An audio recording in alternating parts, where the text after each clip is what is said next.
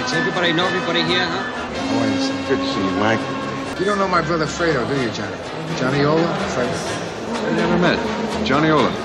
Pleasure. Solving a 60-year-old cocktail party problem. We try to take voice out of background noise. And the conversation easier to hear. Enhance it so that speech recognition works, and eventually we hope to enhance hearing aids. Thanks to an angel investor. Angel investing is an emotional decision. If you love a company, you're going to believe the projections, crazy as that might be. When you're dealing with an angel investor, what kind of exit strategy do they like? IPO or company sale? Company sale, all the time. To get to the point of an initial public offering in an angel context is a very difficult thing to do. This is The Language of Business, a weekly podcast designed to inform and inspire entrepreneurs and anyone thinking about a startup. Learn about strategies that work and strategies that don't work. I'm executive producer Don Kelly. Our host is Greg Stoller, Harvard MBA and senior lecturer at Boston University Questrom School of Business. On this episode, we look at dealing with angel investors. Here's Greg Stoller. Thanks, Don. Universities love to spin out their technologies, but what happens then? We're on location here in Durham at the University of New Hampshire with Jochen Meissner and Kevin Short. Gentlemen, welcome to The Language of Business. Thank you. Thanks for having us. What is Setem Technology? So Setem Technology was a spin out of the university, and we're studying essentially the 60-year-old cocktail party problem, where we try to take voice out of background noise and enhance it so that speech recognition works, and eventually we hope to enhance hearing aids. What is the relationship between Setem and the University of New Hampshire? Well, a lot of the technology we developed started at the university. We had done a spin out earlier, and this is focused on the new area, but it's essentially licensing the technology I developed at the university, but we developed all kinds of new technology within the company. As the CEO, where did you get the original funding from? The original funding came from angel investors. We had contacts primarily to two groups. We were funded by the East Coast Angels, a local New Hampshire group, as well as Walnut, a Boston-based group, and then a number of other individuals. Do the angels care that the technology has been licensed? Of course, it's extremely important so that the company has a claim on the technology in the future and that future investors are assured that there is value in the company. Since you have licensed the technology as the Chief Technology Officer from the universities, how does that affect the valuation of the company? Well, as long as the licensing agreement is clear, it doesn't have any downstream effect that's a problem. The nice thing is that you know, because the universities have vetted the technology, and usually the universities often apply for patents, that you have defensible technology that you can build a company around.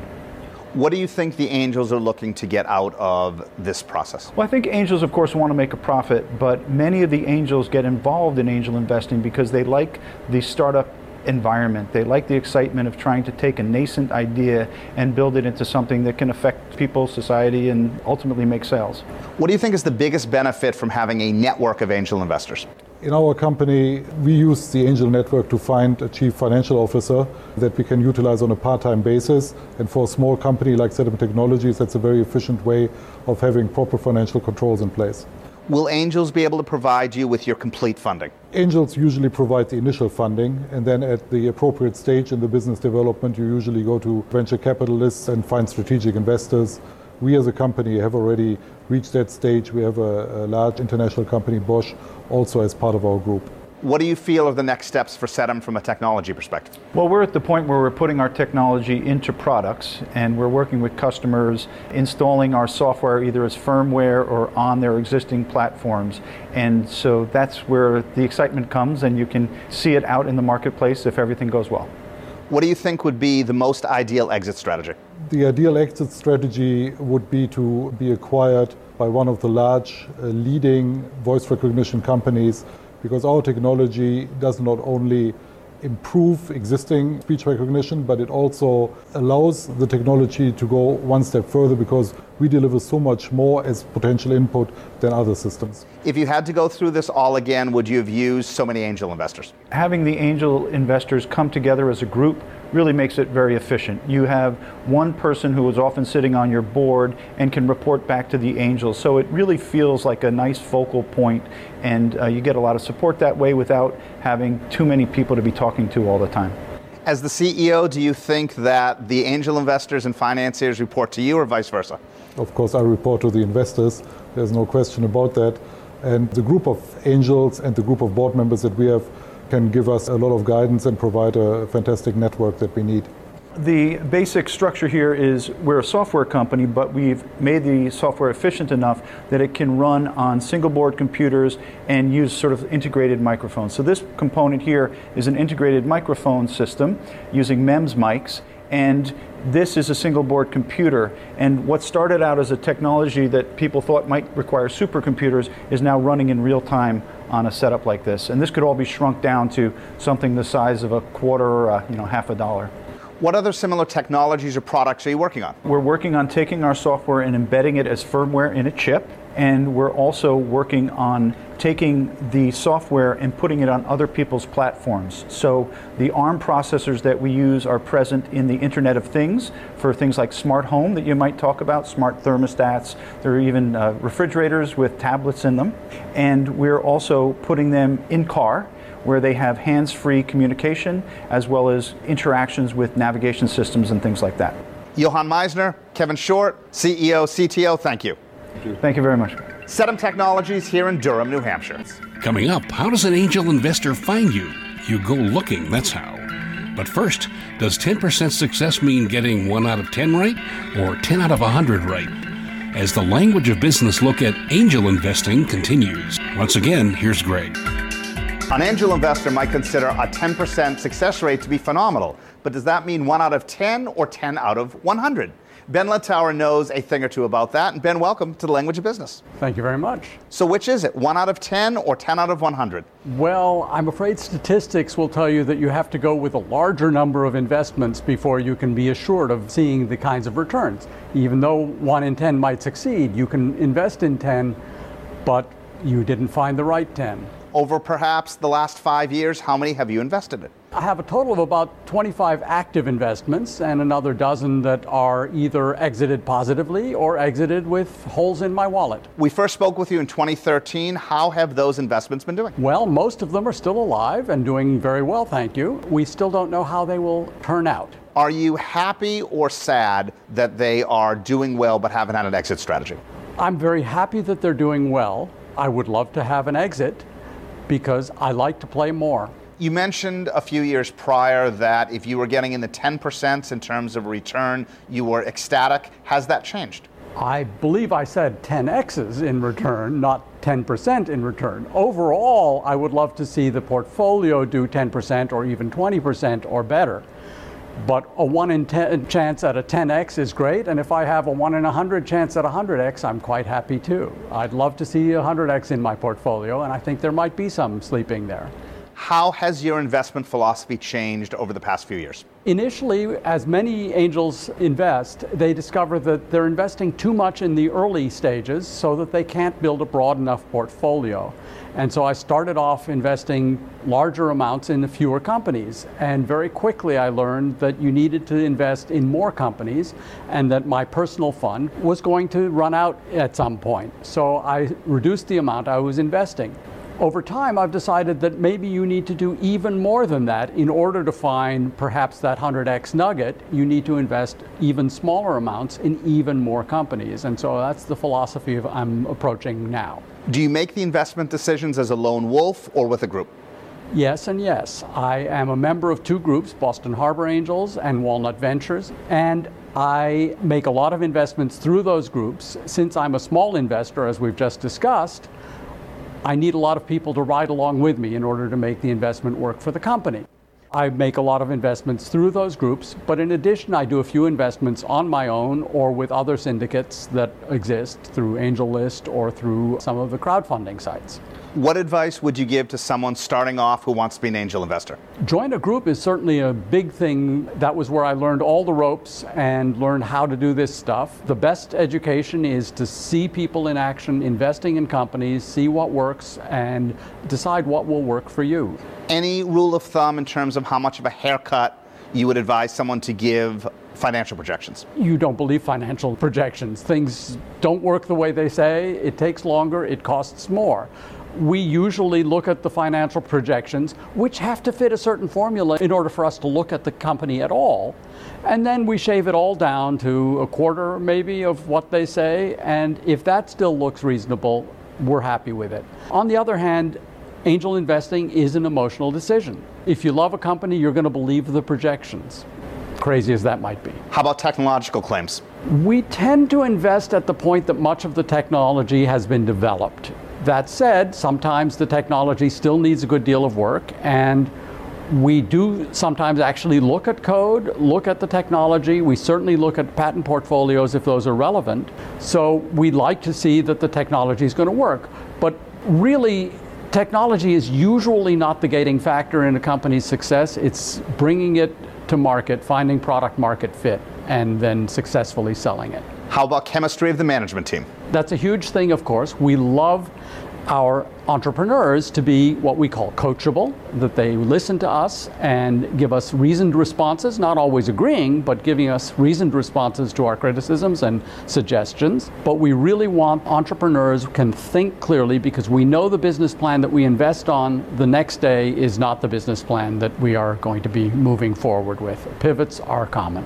When you find out that venture capitalists have entered a company that you had previously funded, what is your first reaction? My first reaction is that I have to increase my patience, because their timelines look longer than mine. So I prefer to see companies that won't need VC funding. On the other hand, if I really want to see that 100x, very likely I'm going to need venture funding. Ben, thank you.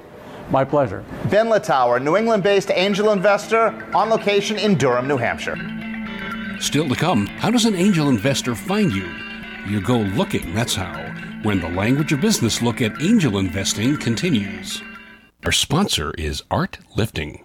If you have a small business, or even if you run a Fortune 500 company, you can uplift the look of your office with Art Lifting. Art Lifting has over 1,300 artworks in a variety of styles and prices. You can buy them or rent them and switch them up on a rotation every month or so. But wait, there's more. All of the Art Lifting art is by artists who are homeless or dealing with disabilities. So you not only brighten and uplift your office, you're helping local communities across the USA. To learn more and view the collection, go to artlifting.com.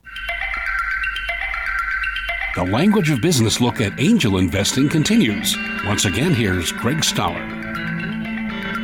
Angel investors have been in on the ground floor of some of the most famous companies across the United States. But has it been worth it to them financially? We're on location in Cambridge with Gus Lawlor, who is an angel investor and partner at Healthcare Ventures. Gus, welcome to the Language of Business. Good to be here. What is the difference between angel investing and venture capital? I think generally speaking, angel investing is smaller sums of capital. Angel investors typically have less control over the investments that they make and the companies that they're involved with. And I think generally speaking, the investments that are made by angels carry with them less diligence and less overall expertise in the area. Venture investing, on the other hand, is characterized by extensive diligence, lots of control, much larger syndicated financing. Generally, I think probably a greater expectation of outcome. Which do you prefer? I enjoy them both, and it's the reason I do both, and they both satisfy very different interests of mine, very different itches to scratch. I enjoy the excitement of investing in something that has the potential to be large or extremely valuable, and I think both forms of investing offer that. Is the dilution worth it to you as an angel?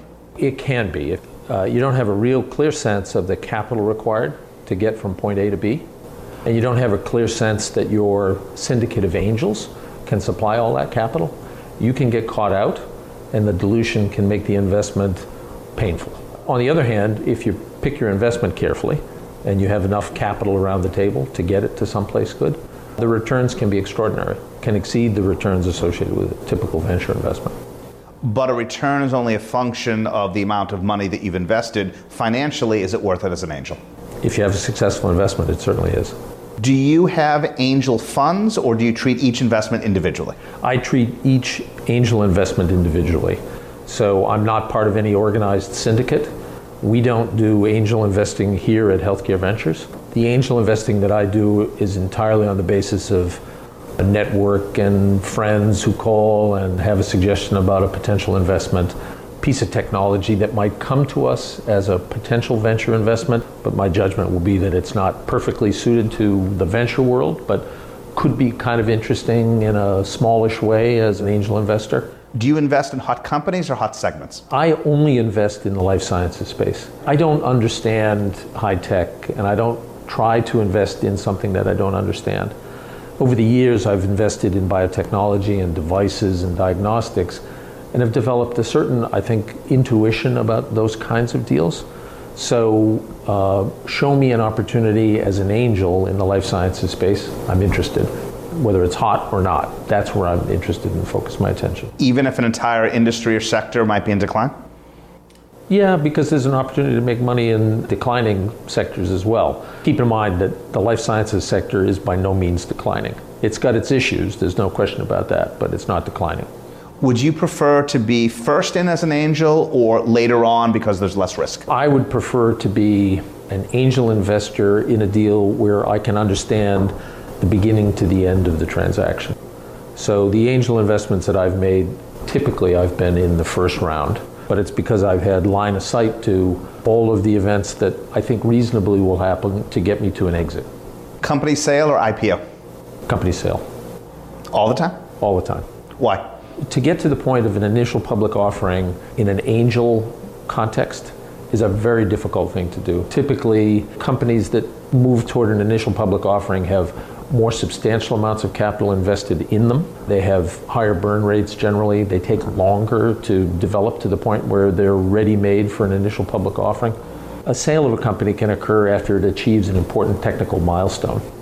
So the sale of a company almost invariably will happen sooner than you could ever reasonably plan an initial public offering. Fewer angels with more money, less money, but more angels. Well, more money is always the key. You never have enough money.